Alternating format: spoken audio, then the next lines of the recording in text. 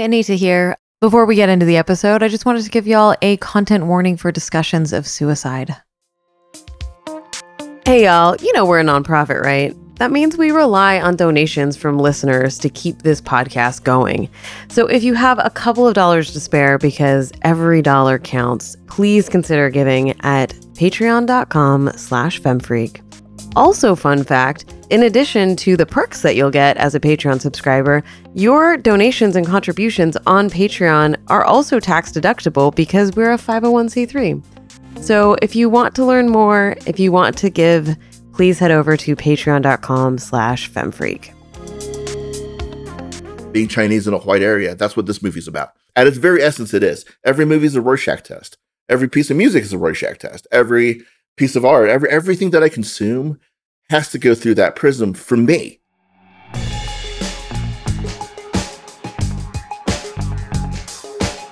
Welcome to Feminist Frequency Radio. This is the show that asks you to be critical of the media you love. I'm Anita Sarkeesian, and this is the last episode in our series exploring film history by watching and discussing landmark films from the beginning of cinema up through the 1980s.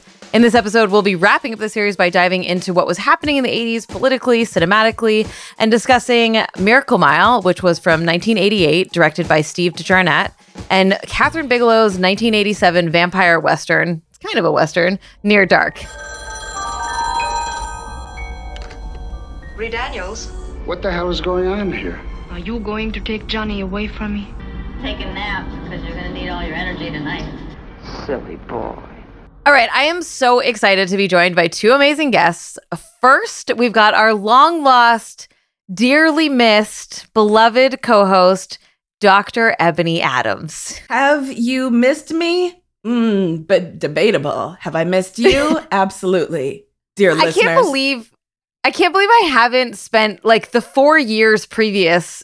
I've never called you doctor. I've just started doing I didn't that make you. now that you're gone. I know. I didn't make you because it wasn't a big deal. But now that I am love just it. a guest, I demand my props. I'm into it. I love it. All right. And, you know, more importantly, the person who actually knows something. Exactly. And will give us the goods is Walter Chow, prolific film critic and writer. And I am so honored you would spend time with us Me too. here today. Hey, anytime you guys call, I will pick up the phone. I'm so grateful to be asked. I'm really honored. It's true, to be here. which is why we do it rarely to really mean it. Mm-hmm. So yeah, when we decided to do this series, Ebony and I like put a short list of people together that were like would be perfect for this. And obviously you were on the top of the list. You wanted to do the 70s, but too bad, so sad. Carolyn took on that mantle. So the 80s it is. So there were other decades that were available when we scheduled this. Why the 80s? What made you want to talk about this? Well, I chose the 70s first because I believe that the American 70s were maybe the best decade of film ever anywhere. From 1967 all the way through to 1981 or so. I don't know that, in my humble but correct opinion, I don't know that anyone ever was making better movies than the Americans were during that period of time. And, I've done a lot of study and a lot of writing about it. And the 60s are fascinating to me as well. Particularly the evolution from like literally 1960 with all the horror movies that came out all over the world on that. Almost it seemed like on New Year's Day, 1960, we had Psycho and we had, Peeping Tom, all these movies, all over the world. Everything changed. Eyes Without a Face. So the 60s are fascinating because they go all the way through, and then Rosemary's Baby, to Bookend and Night of the Living Dead, all those movies. Now, I love the 1950s. I love the studio age. I love all those things. I love the 40s with the noir and the war films. I would have loved to talk about any era of film, but those eras are more, even the 70s. I was born in 1973, so I was a kid through most of it. The stuff that's really biological to me, the stuff that's sort of like, genetic, almost coded on my blood, are the movies of the 1980s when I was first old enough to, hitch a ride with my buddy's parents or my parents to drop us off back in the days before cell phones or whatever, you would get dropped off at the theater, you'd pay $2 on a Tuesday to go watch a movie, and then you'd call the payphone in the lobby for them to come pick you up. I love that phrasing of biological. Like I've not heard it phrased that way, but I think we all immediately understand what that means. Like the movies that you can't explain. I mean, you might be able to, but that it doesn't matter the actual content of it doesn't matter because it like imprinted into your soul in some ways, right? Exactly. And those are the movies that you always love, even if later you go back to it for whatever reason, it's not good, or you can see what's wrong with it more clearly as you get older. But the movies that you watch between the ages of like 13 and 16 or somewhere around there, right when you're developing as a person, you're going through adolescence or whatever, these movies imprint on you in a way that movies I don't think ever do again, or anything ever does again. That's when you get your first kiss maybe, or your first girlfriend or boyfriend, or first whatever. Those experiences are huge. And I think film, during that period of time as well, for me, the 80s, and for, whomever, the 90s or the 2000s or whatever, the music, the scene, the whatever, that'll never be not emotional for you, and the way that you approach these things, the way that I approach movies from the 80s is like emotional. It's beyond reason. It's beyond sort of this intellectualization of art, that we do as we get older. We kind of look at it critically. If you say, hey man, I just saw RoboCop, I was like, I love RoboCop, but RoboCop XYZ is like, I know, I love RoboCop. I'm sorry. I don't know what to tell you, or like Near Dark, you say, well, Near Dark, I have some issues with it, and if I were seeing it for the first time as an ugly old man, I would feel the same way. I would say, hey, there's some issues here, but I saw it when I was a suicidal 16-year-old, and you know what? It means something to me. Say Anything means something to me on a biological level. Yeah. It's like, I can't articulate almost how important those movies are to me, and I have my feelings hurt when I show it to like my daughter, who's 18 now, but, and she's like, look at the hair, look at the one. I'm like, shut up over the hair. Don't you know that he loves her? Don't you get it? He's an outcast. Don't you get it? I'm an outcast. Don't you understand? So these things become internalized. Yeah, that makes a lot of sense. Ebony, are there movies in this era that feel that way to you? Oh yeah, that absolutely. Are like imprinted? And I've strong-armed you into talking about a lot of them. I think most recently, Legend, right? Which is a film right. like, if you did not watch it when it came out, there's no way to recapture and like situate yourself in the movie theater of 1984 and really experience it the way that I did, which is unfortunate for you losers, because that movie, when it came out, you talk about like things sort of biologically affecting you, or, being part of like rewriting your DNA. It absolutely got under my skin and wrote itself onto me. And another movie from the 80s that is, and Anita, you know this, that is like foundational to my sense of self is Aliens. Yeah. Right? So the fact that I cozied up to Near Dark, a movie I had not seen before, and immediately felt like, oh yes, this is the Cameron Bigelow film industrial complex. I'm going to be very comfortable with everybody I see on screen. And it's got a Tangerine Dream soundtrack. Shut up. Like, I was into it. Then there was a Tangerine Dream soundtrack for Miracle Mile. And I was like, has Walter been reading my diary? Does he know? Yeah. Oh man, for a period of time there, I'm so sorry to talk over you. I was just gonna just kind of geek out over Tangerine Dream. Like, for a period of time, all my favorite movies were scored by Tangerine Dream. Yep. They did The Keep, they did Thief, they did Sorcerer, they did Legend. Yep. It's like, come on, Exactly. 3 O'Clock High. They did 3 O'Clock High. They did all of these movies from the 80s. I'm so sorry, Anita. I interrupted you. No, please don't apologize. I usually have nothing useful. I'm just filling in space. I'm thinking about how, so I'm like, roughly a decade younger than both of you ish. And so it has been a rough decade. Yeah, right. And it's funny because I could talk about music and movies from my teens that really did what you were talking about. Music specifically. Like, there's music that I would especially a lot of the angry punk music that I loved as a teen that I can listen to now because of that sense memory. Yeah. But if you introduce me to a band that's exactly like them today that I have no relationship to, I'd be like, what is this shit? Yeah. Like, it just doesn't work. But my big movie is actually from the 80s, and I must have watched it really young, which was Dirty Dancing. And we've never done an episode about Dirty Dancing. I don't know why, but that's the movie that has been with me for fucking ever. Like I watch it maybe 5 times a year. It's just, it has that like, it's comforting. Like when I'm sad or sick or whatever, it's always the movie I go to. And that's from, I think, 1987. So I was very young, but it's the one that's just always been around, and is kind of a part of this decade that we're talking about. Yeah, Were you nobody puts Anita in the corner. Oh, which is funny because constantly like, put Anita in the corner. I fucking hate that line actually, but also I'm the baby of the family. I did have to sit in the corner at the like dinner table, you know, like all of that shit. But there's also relational stuff there. Like my mom loves dance movies. Like that's how I was introduced to it, right? Is because she loves those kinds of movies. And so I've grown affinity to those movies and that sort of thing. So I think there is like so many different ways that we enter into relation with media, right? And how impactful that is. Well, I love that you mentioned the music aspect of it too, though, because it's like most of my musical taste, I think I have to owe to movies during this period of time. You know, I remember really clearly, vividly in 1989, going to the theater and watching Say Anything with my friends. And then on the way home, we stopped at like Walden Books or something at the mall. And I stopped and I bought a copy of Interview with the Vampire because a girl I liked, I think, had been reading it. So I bought that. And I bought the soundtrack, you know, on cassette to Say Anything.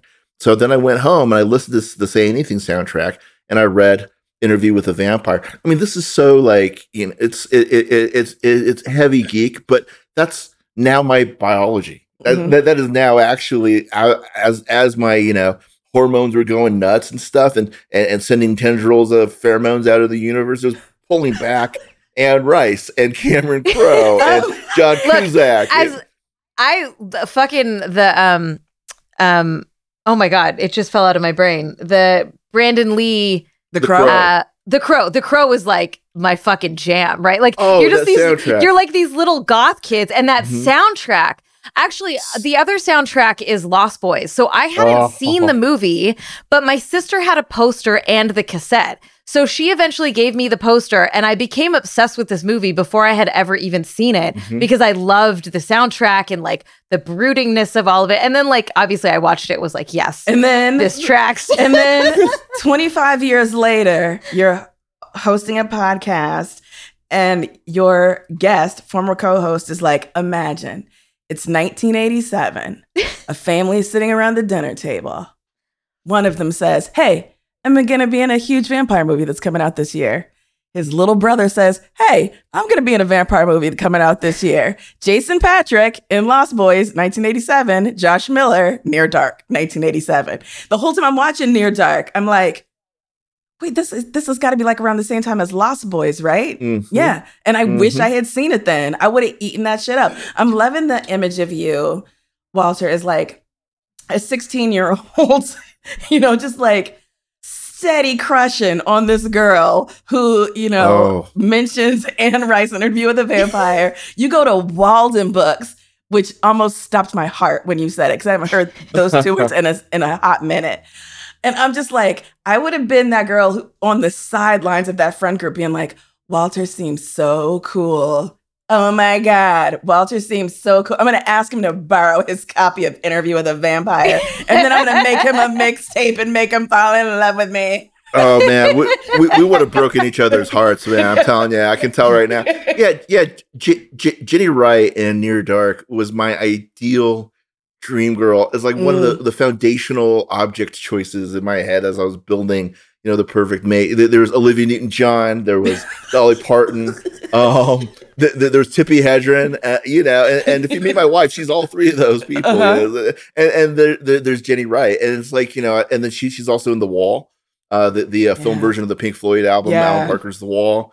She plays the, you know, the groupie that goes to the hotels. Like, you got a big tub, want to take a bath? You know, that's her. And I was like, amazing. It internalized. Like, I'll never not feel like I'm in love with her. Yeah. I'll never not feel the yearning and the longing for her. And so, you know, when I watch Near Dark, even as a grown man with 2 kids and a very not respectable career, I think back, you know, and I watched this movie. I was like, man, those summer nights were really long, and the feeling of the sidewalk underneath you when you're sitting out there with the girl that you like is always current for me. And the music that I listened to, and the sadness and the lonesomeness that I felt, and the isolation that I felt, and how nobody really could ever understand me, how, you go out in the night and you watch the dawn come. It's like all of these images that are ineffable or difficult to describe about childhood that people in the past, Walt Whitman used to write about a certain way, or Charlotte Bronte would write about a certain way. For us, for this generation of people, it's like my touchstones are these cultural landmarks, these cultural moments. My touchstone is like when, May opens up her vein in that field of derricks, and he's sucking the blood out of her forearm, and Tangerine Dream is pulsing in the background. And that's, I can write an essay about how, in 1987, we're talking about AIDS, we're talking about drugs, we're talking about all these things, and Near Dark is talking about those things as well. We're using, vampirism as an illness or an addiction. It's doing those things. It's a fascinating piece. But for me, it's always going to be hopelessly romantic. It's going to be the movie that the first time I ever heard the Cramps was in Near Dark, and that, in the honky tonk scene, a classic honky tonk scene on the jukebox, that the Cramps cover of Fever was playing, and there wasn't a soundtrack that I could get of Near Dark at the time. I think they pressed it on vinyl in the UK or something. I couldn't get it, so I would stop the VHS tape, and it can barely read anything. It's not legible. It's VHS. The resolution's horrible, but I would stop it and I would try to read what all the music was, who every single one was. I learned about the Cowboy Rides Away. I learned about all this stuff. And, the first time I heard the Replacements wasn't Say Anything. The first time I heard, Laird Cohen was in Pump Up the Volume. The first time I heard most of the stuff that I love today is because of the liner notes on movie soundtracks or in the ends of the credits. And, this was key to that development for me, that sort of cultural, emotional development. And I wanted to be white. I wanted to be loved by my peers, all white peers. I wanted to fit in. And I saw movies as a really clear way of fitting in. And so in a lot of ways, these movies from the 80s were my best friend too. The only group of things that accepted me, that I could imagine myself being desired, was through these movies too. I have a total tangent question. Do it. If movies were your way to try and assimilate to some degree, right? To be in a very white space, do you feel like, I don't know if trauma is the right word, but like, do you feel a tension in your career around identity and the fact that this is a thing that is, was never going to accept you? Yes. I feel a terrible tension all the time, and I'm not alone in that. I don't think I'm a unicorn anymore like I used to, but I don't feel Chinese enough because I kind of rejected my culture when I was younger, really young. I don't feel white enough because you look at me and people, the first response is, I hope he speaks English and, whatever. That's the response I get out and about. And so, I don't really, and so I guess I'm wondering, like, is there a tension because your career is built around? Well, we can talk about this later. Sorry, now I'm just like getting all psychological about it. But because I'm like your career is built around these roots, right? Like the foundation of this work is built around this like kind of unease and this, So I feel like I guess I'm also applying the fact that like I am known for a thing that is difficult for me, right? And that the roots of what I do as a career are based on this foundation that's a little bit challenging for me to like connect with sometimes or to feel steady in sometimes. Yeah, I don't know why I keep doing it. I don't know why you keep doing it.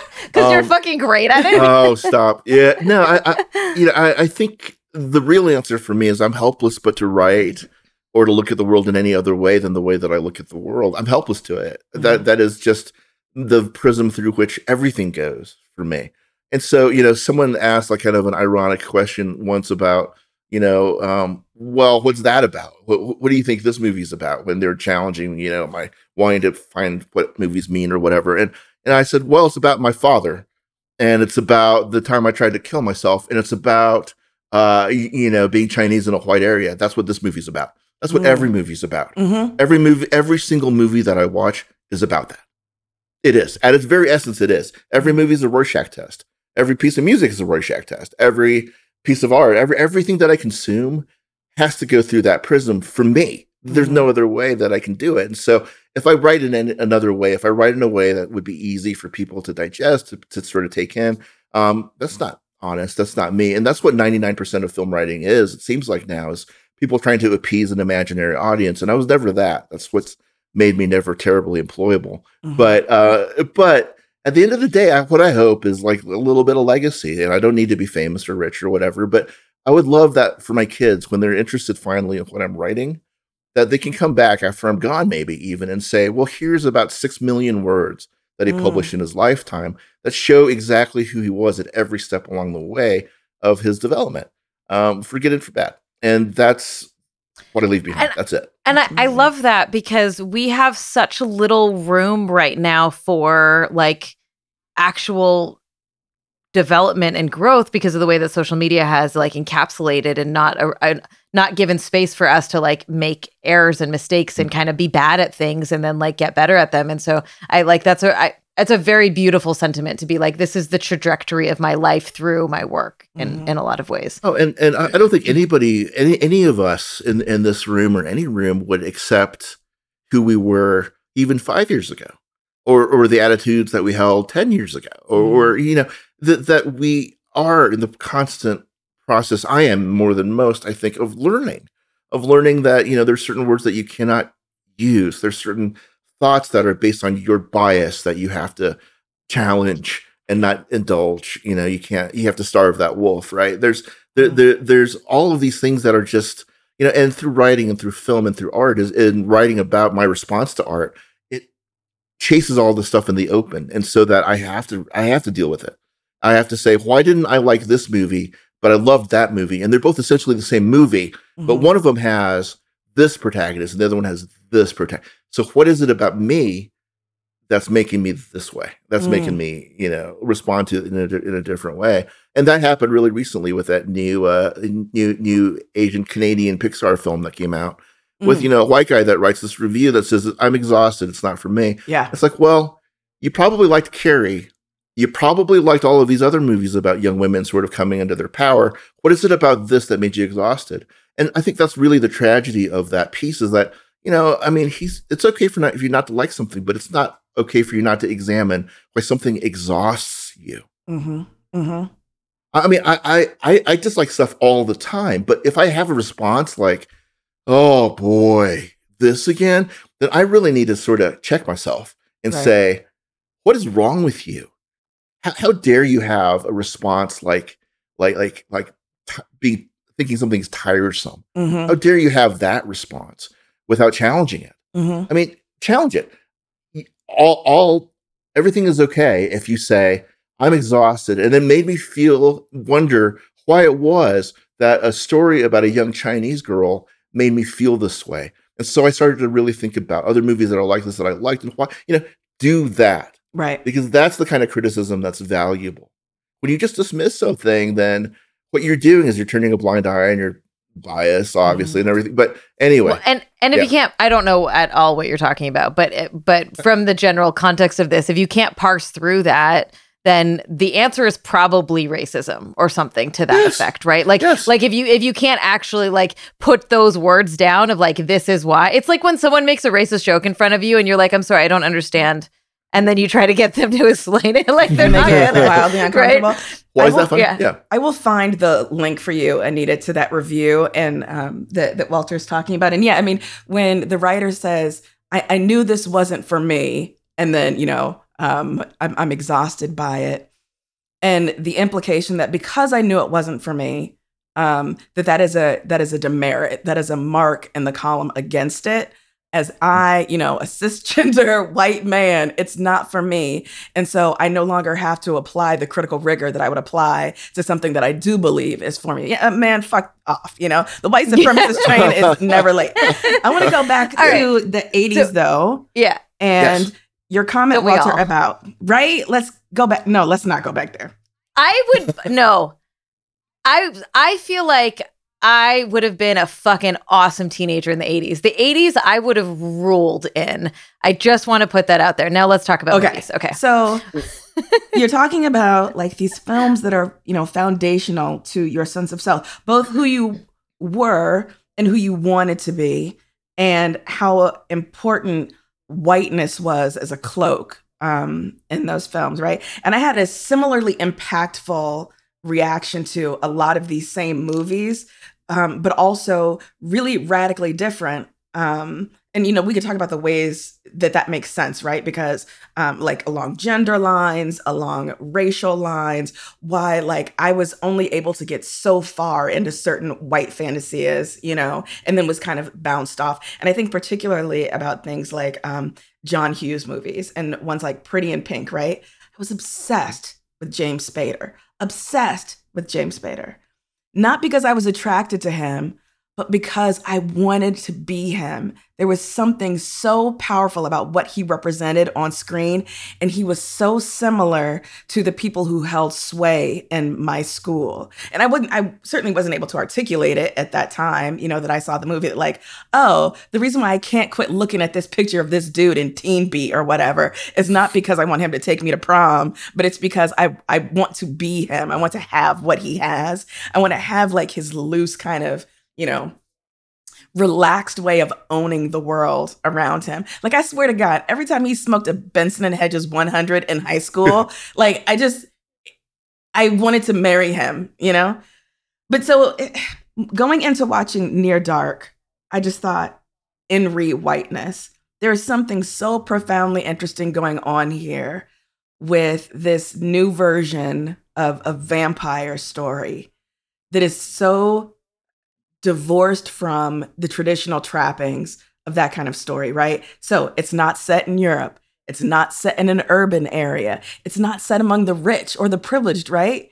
You know, like there's something really that the film does because it removes that mythology from its traditional, you know, home ground that I would love for us to talk about. Because one of the things that, you know, I kept thinking about while watching the movie is whiteness and class. You know, and this assumption, like the lie is, you know, the idea is, okay, if you're an immortal being, you will naturally become rich. You will accrue all of these material goods to yourself. You'll live in some great condo. You know, you will have antiques and whatever. And here we have Lance Henriksen, you know, son of the South, just looking like 10 miles of bad road throughout this movie, you know?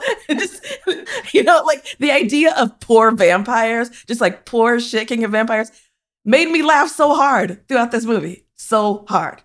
There's so much meat there to what you said. I mean, most vampire movies are about land issues, you know, selling my castle and buying a new castle and, and having pieces of my old country's earth in my coffin. It's all about land rights and land ownership. And, you know, vampires are never very far from their land. You know, they can't be. They have to be back home. But here is a nomadic vampire group of a family that's sort of cobbled together from need and from desire. And that really, really spoke to me when I was a kid, because I didn't want my family, my blood family at all, you know, literally or, you know, culturally. I didn't want that. I wanted to be able to construct my family, to say, these are my friends. Right. These are the people that I want to be with. These are the people who understand me and that I want to talk like them and I want to date them and I want to be them. You know, to your James Spader point, I wanted to be Luke Skywalker. I wanted to be the toe-headed, blue-eyed boy, all-American quarterback. I wanted that. So I'm going to know more about you than you about football. I'm going to know more than you about movies and music. Everything that makes you what you are, I'm going to know more about it than you. I'm going to be obsessive about this culture that I want to disappear into, but I never can. I never, ever can. And that schism becomes a real thing for me when I, you know, go to college not long after the 80s. And you know, I graduated in 91 from high school. So that became a real, I used to tell the joke that I didn't know I was Chinese until I went to college. And so it's surprise, a very surprise. Oh, it was like the jerk, you know. It's like my skin's always going to be this color. So I had that experience, and I identified like hell with the jerk as well. I identify with the vampires in Near Dark because they're not rich, they're not glamorous, they're not anything except lonesome and needy and longing for something. I mean, you talked about Joshua Miller. He wants. May is his. I saw her. Right. Imagine what it's like to be stuck in this, the interview with the vampire Claudia character, right? Imagine what it's like to be a 60-year-old man stuck in the body of a 12-year-old. And May is mine. She's mine. And later he wants, you know, Caleb's daughter, a little sister. But there's that element of it for me was painful and gratifying to watch. Mhm. To say, look, there's people who share my longing. There's people who share my displacement. Maybe I'm not doomed to be different. Maybe I could be part of something else. And so there was a summer that I watched Near Dark and Miracle Mile and Heathers on a loop.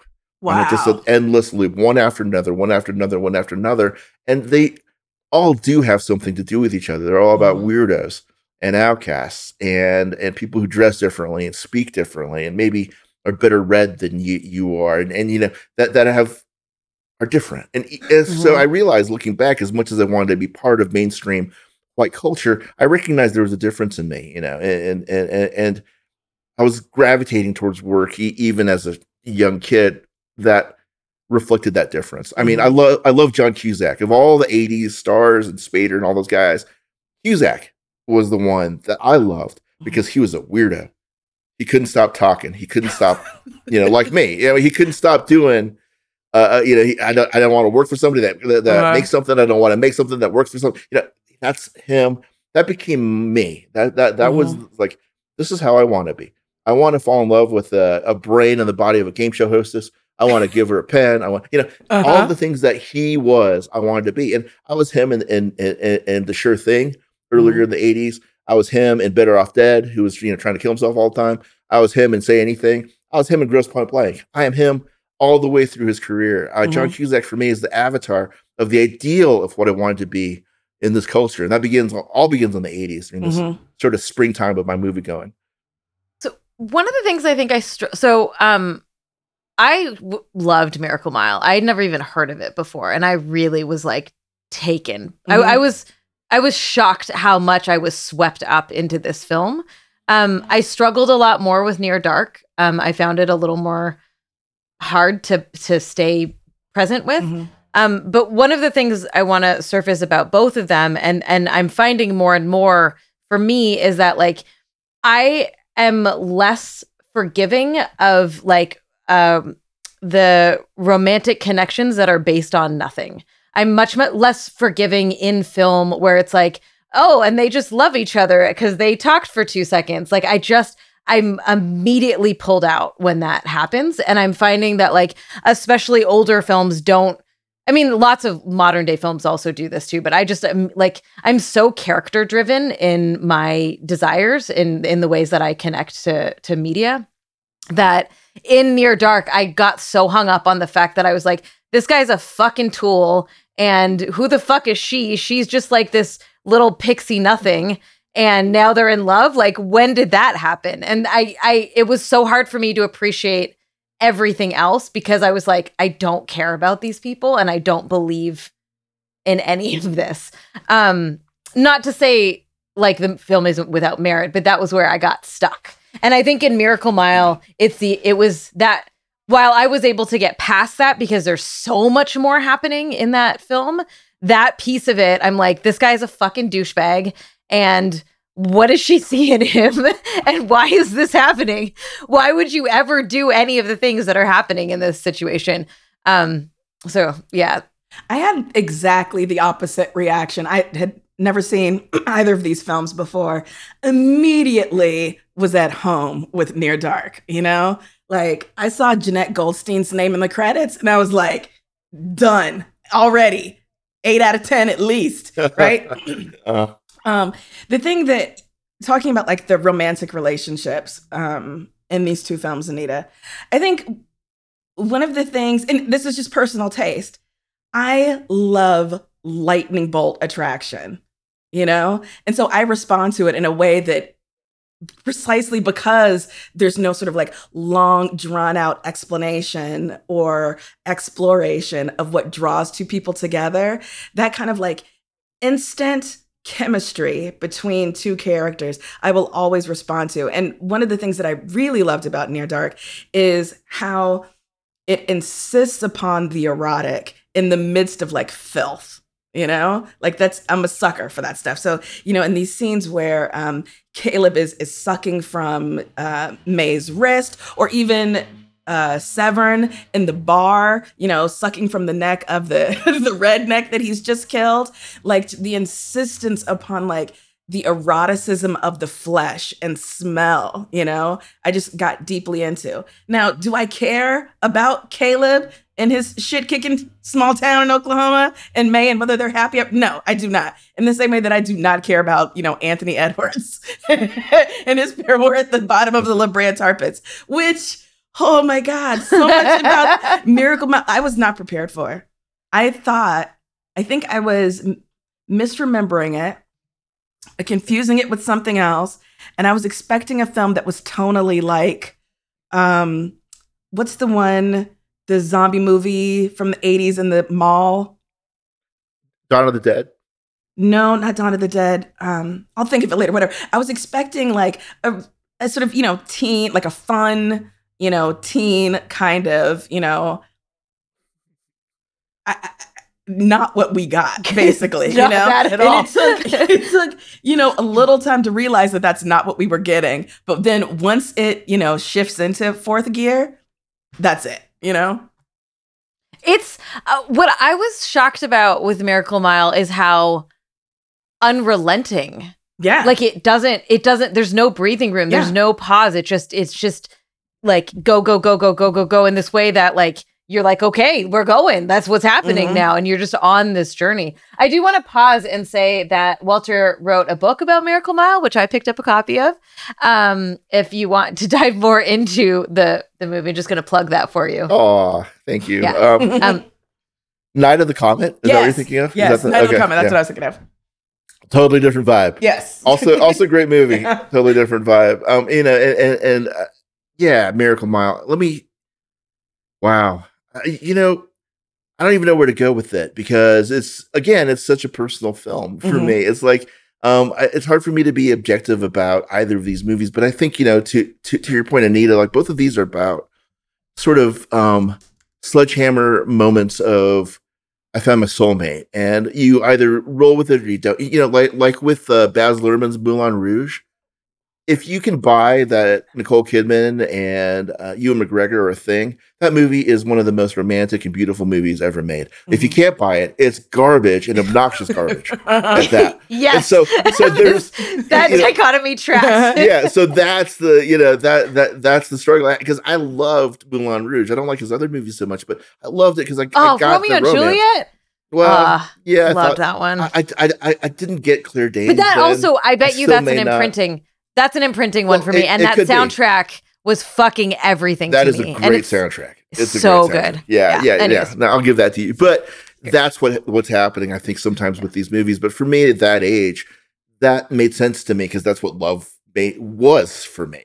Or the potential of love was like, I'm going to see a girl having an ice cream cone in the middle of the night somewhere, in the middle of nowhere, and I'm going to fall completely in love with her. She doesn't know how good I'm going to be for her. I'm going to take such good care of her. I'll be nice to her. I'll be, all the fantasies of like that you have as a kid, where you're going to be the white knight riding on a maiden who needs you kind of thing. That's what that looked like and felt like to me. And I think Miracle Mile plays with that as well, because he makes a lot of assumptions. Harry makes a lot of assumptions about this girl that he doesn't really actually know. They kind of see each other and stalk each other through the small, it's a very small in real life museum, and they don't know each other, except that they're both kind of dorks. I mean, he plays in a jazz band, that plays in the park to nobody, and she wears a purple jumpsuit and carries pictures of herself on her to give to people that she's just met.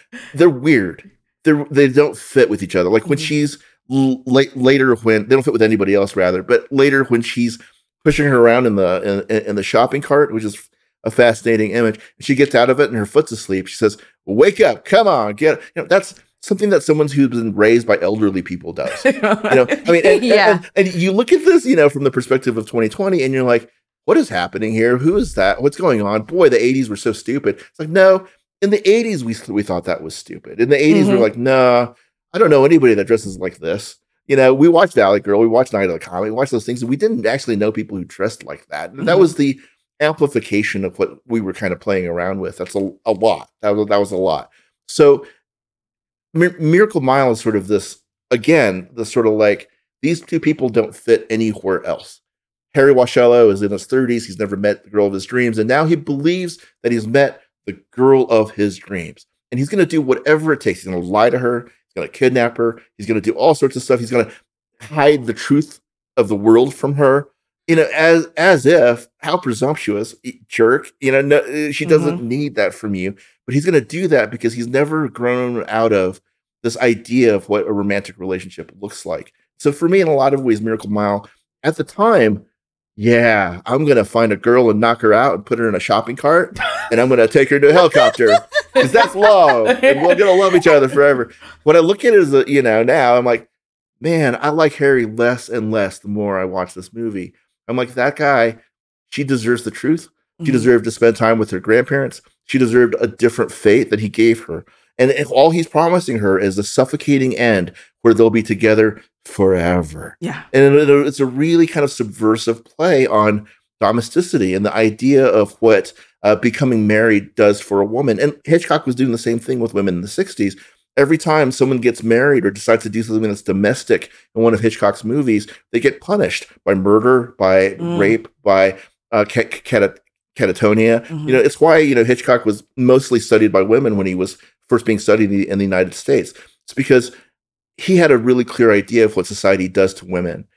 Miracle Mile does as well, and it may not be intentional. I don't think it was. I would consider myself friends with Steve and everything, and he's always been like, there's a lot of stuff that I didn't really understand. This has been taken up as a queer film, because he cast a trans actor to be, in the diner. And he's like, I didn't intend that.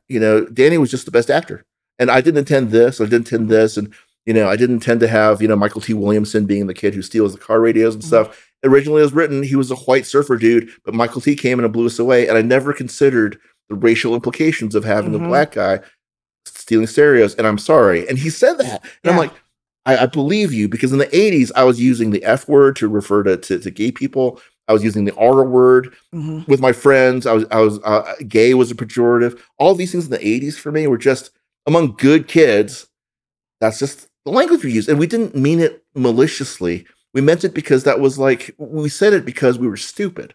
We were ignorant. We didn't appreciate the damage we were doing. And we didn't believe that there was any kind of minority like that within 100 yards of us ever. We were doing it because we were of a group. We were of that, majority group. And it's like, I get it. I get why these things happen. And unpacking these movies now can be painful. You watch Predator or you watch whatever. It's like you have these depictions and you're like, that's some of the work that I was doing with 48 Hours, the Walter Hill film that uses the N-word liberally. And I'm like, what is happening in this movie, really?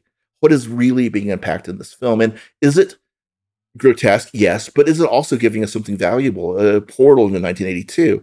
I think so. And I think Miracle Mile gives us a portal into how men are in the worst possible light. And, Near Dark gives us a portal into how society was responding to a collective unease about generational illness and AIDS, that's sort of coming to light. The year before Near Dark was David Cronenberg's The Fly, which is largely about the same stuff, about disease and about aging and about decrepitude and all the stuff that was happening in our culture. And so we have a lot of stuff, right, packed into these movies. And the subversion is a huge part of the movies of the 80s that we don't talk about enough.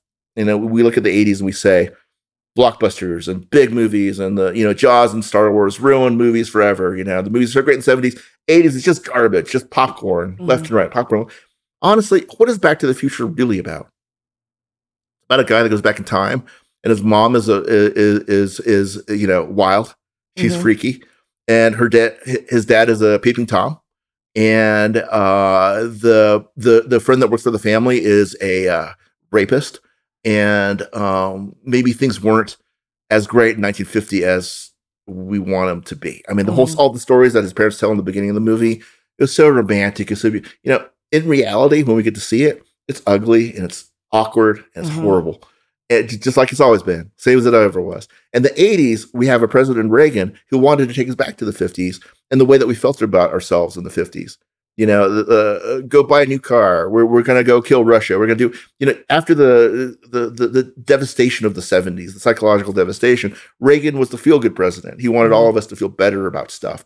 And so, the messages in these films, and the great ones like Predator, like RoboCop, like Back to the Future, these key movies from 1980s, Die Hard even, they're very subversive about what it means to be an American hero, what it means to think of America in a way that's, exceptional. Mhm. And I think Miracle Mile does that. I think Near Dark does that. But I think any number of key films from the 1980s does that as well, and does it beautifully. It's a time that I love. I would love it unconditionally, even if it didn't do these things. But I believe that it does do some of these things, and that's really cool. Part of why I love the idea of doing this series was because I really value the context of like it's really hard to just be like, cool, I've never seen The Godfather, which I haven't, and like you just put it on. It would make so much more sense to me understanding the context of what was happening politically in the world at that moment. So like Near Dark, I was watching it, I didn't think about the AIDS crisis at all. That gives me a whole different lens to look at this movie that I wouldn't have just on its own. And so like that, I think, is so instrumental when it's not just like films can be oppressive, right? And were oppressive. And even if it was a product of its time, it still caused harm, right? In those moments. But it's not just that, right? It's that it is coming out of a time and a place that is specifically responding to who we were as a society, what stories were allowed to be told and got the budgets to be told, and what our fears were, and what we were trying to hide even as a society in some of our films. Yeah, and it does that because it can't help but do that. It can't help but do it. And the big pushback you'll get in classroom environments, when I teach some of this stuff is like, come on, are you trying to tell me that Catherine Bigelow was talking about the AIDS crisis? And, are you telling me Walter Hill was talking about that in Streets of Fire? It's like, no, I don't know what they're talking about. They were just responding to their time. They were responding to the things that made them excited or made them afraid or made them whatever. I mean, horror movies are so valuable because they are the clearest, quickest conduit that we have into a whole culture's subconscious. If a movie is deemed to be scary to be made, it's saying something about what we're afraid of. Why are all these home invasion movies after 9/11? There's like 80 the next year.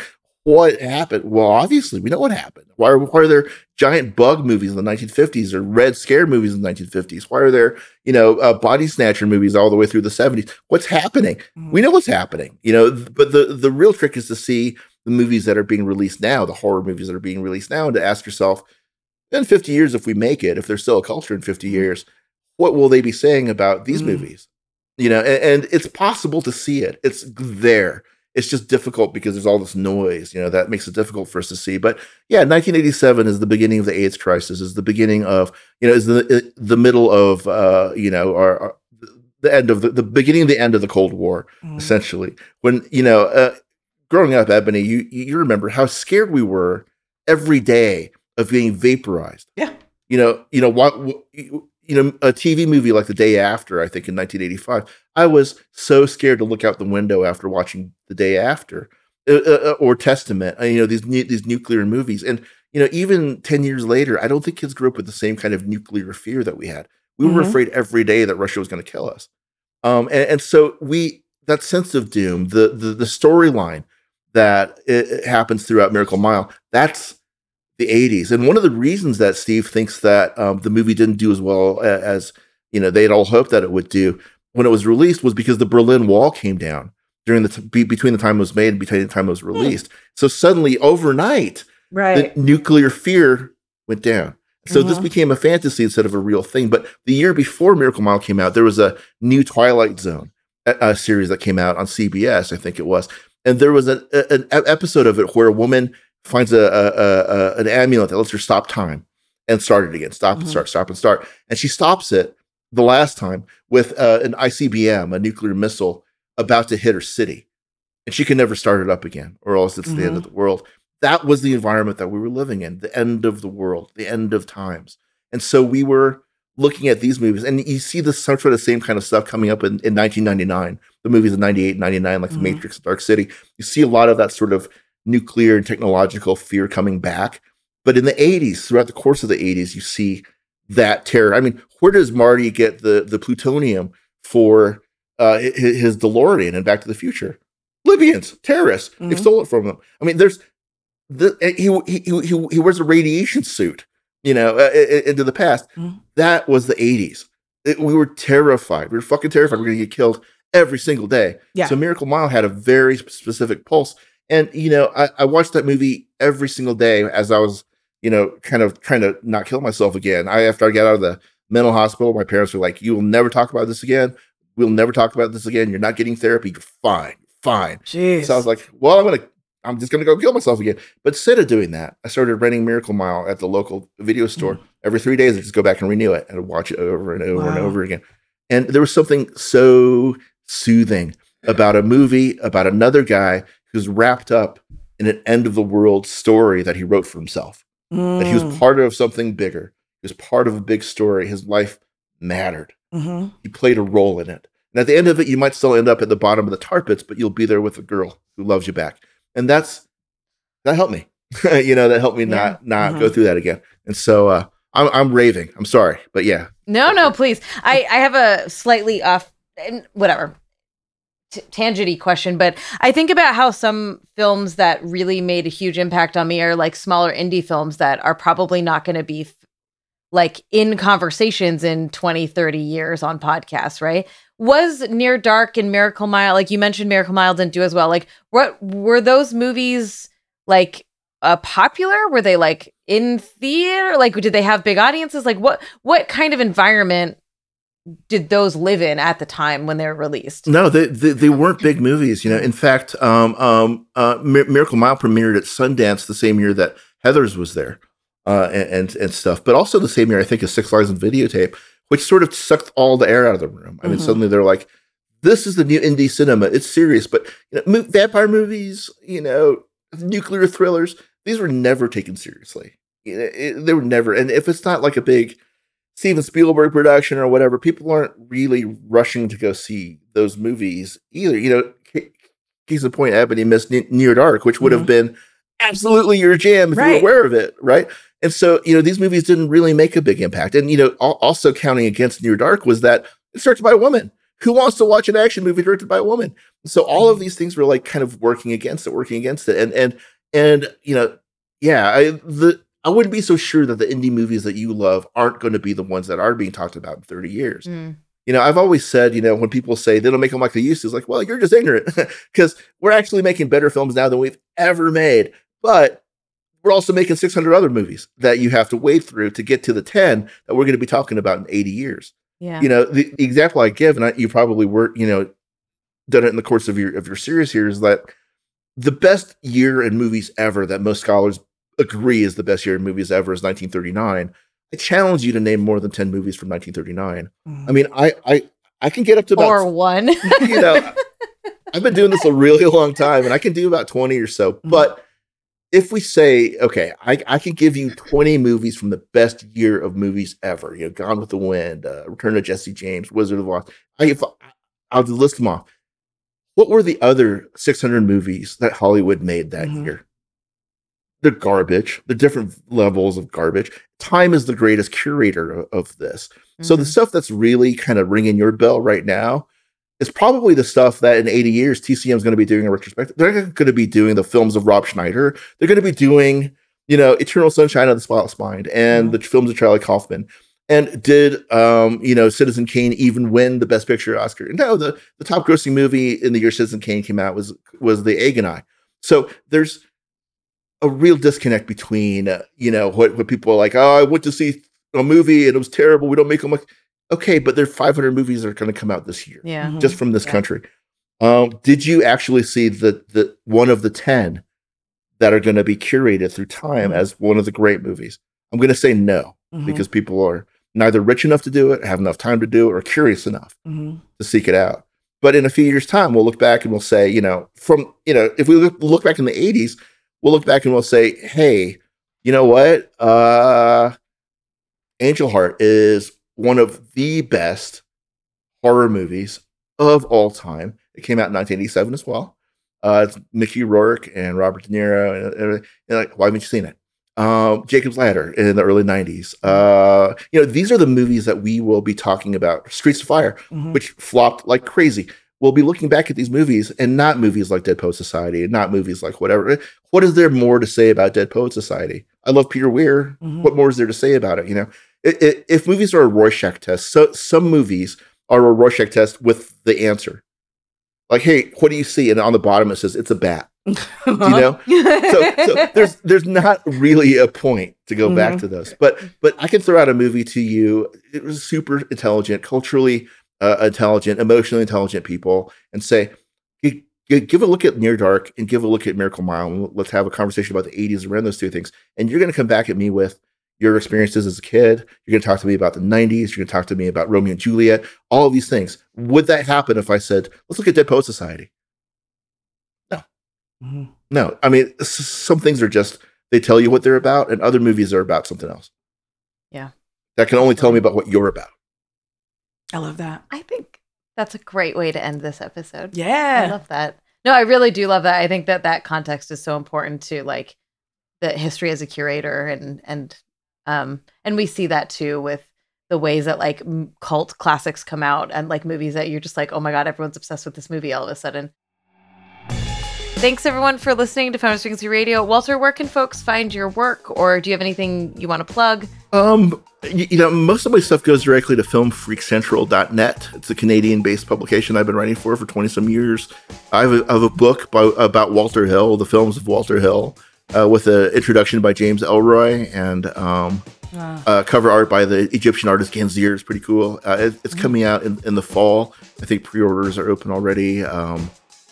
I'm excited about that. If you've not seen my episode of War, the David Fincher documentary series on Netflix, I did episode number 6 of that about 48 hours. It was great. Yeah. Carolyn plugged it at previously on the podcast, and I watched it. It was really lovely. Oh, that's very kind of her. I love Carolyn so much. Yeah, it was fun to work with David Fincher. It's kind of wild. I had to, anyway, that's a long story too. But yeah. But we got a bonus, which, you know, we can talk about all kinds of things, including, I hope, Predator. Let's talk about Predator in the bonus. I want to get into that. I'm so in. Yeah, great. Ebony, what do you want to get anything to plug? Anywhere people can find you? Yeah, you can argue with me on Twitter at Ebony Astor. I won't respond, but go ahead and put your thoughts out into the universe. And you can also find out what I've been programming at Women in Film if you go to WIF.org. And Hell yeah. All right. Thank you all for joining us. I hope you enjoyed this little series that we put together this season. We're taking a bit of a break, so we'll see you in a few weeks on the next season. Our show is engineered by Rob Para. Carrie Stimson provides technical support, artwork by Jamie Varon, and our intro music is by Phil Circus. Thanks, everyone. Bye. Bye. Thanks. Bye.